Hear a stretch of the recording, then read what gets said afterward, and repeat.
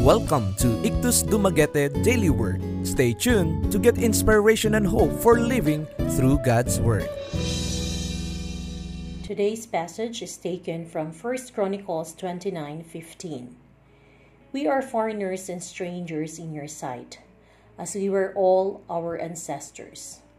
Our days on earth are like a shadow, without hope. Today's devotional is entitled, Visitors to This World. When we visit family or friends, we act according to their family rules and culture, respecting their home and property. We respect and honor those who host us. We enjoy our time together and are often left feeling a bit sad and empty when we leave. This translates well to our lives as Christians. Our existence here on earth is purely temporary. It is not our home, but simply somewhere that we are visiting. Our flesh will end and our spirits will return to God one day in heaven. Often, however, we forget that our purpose is higher than the world. We strive for earthly accomplishments, reaching the peak of our careers, or collecting the most valuable possessions. All of these actions are performed in search of fulfillment for our lives, but none of them can compare to our true purpose.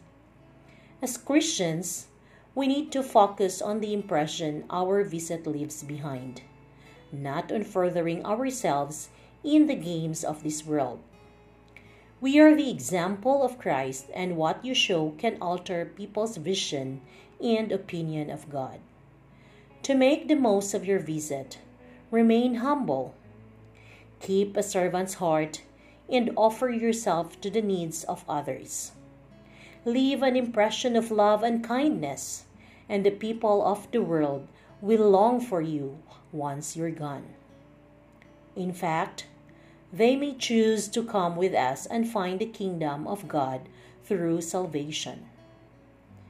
Today, remember that the tribulations and triumphs of this world are only temporary, and that your home in heaven is being prepared. To know more, visit www.ictusdumaguete.org or Facebook page Ictus Dumaguete-IDNC.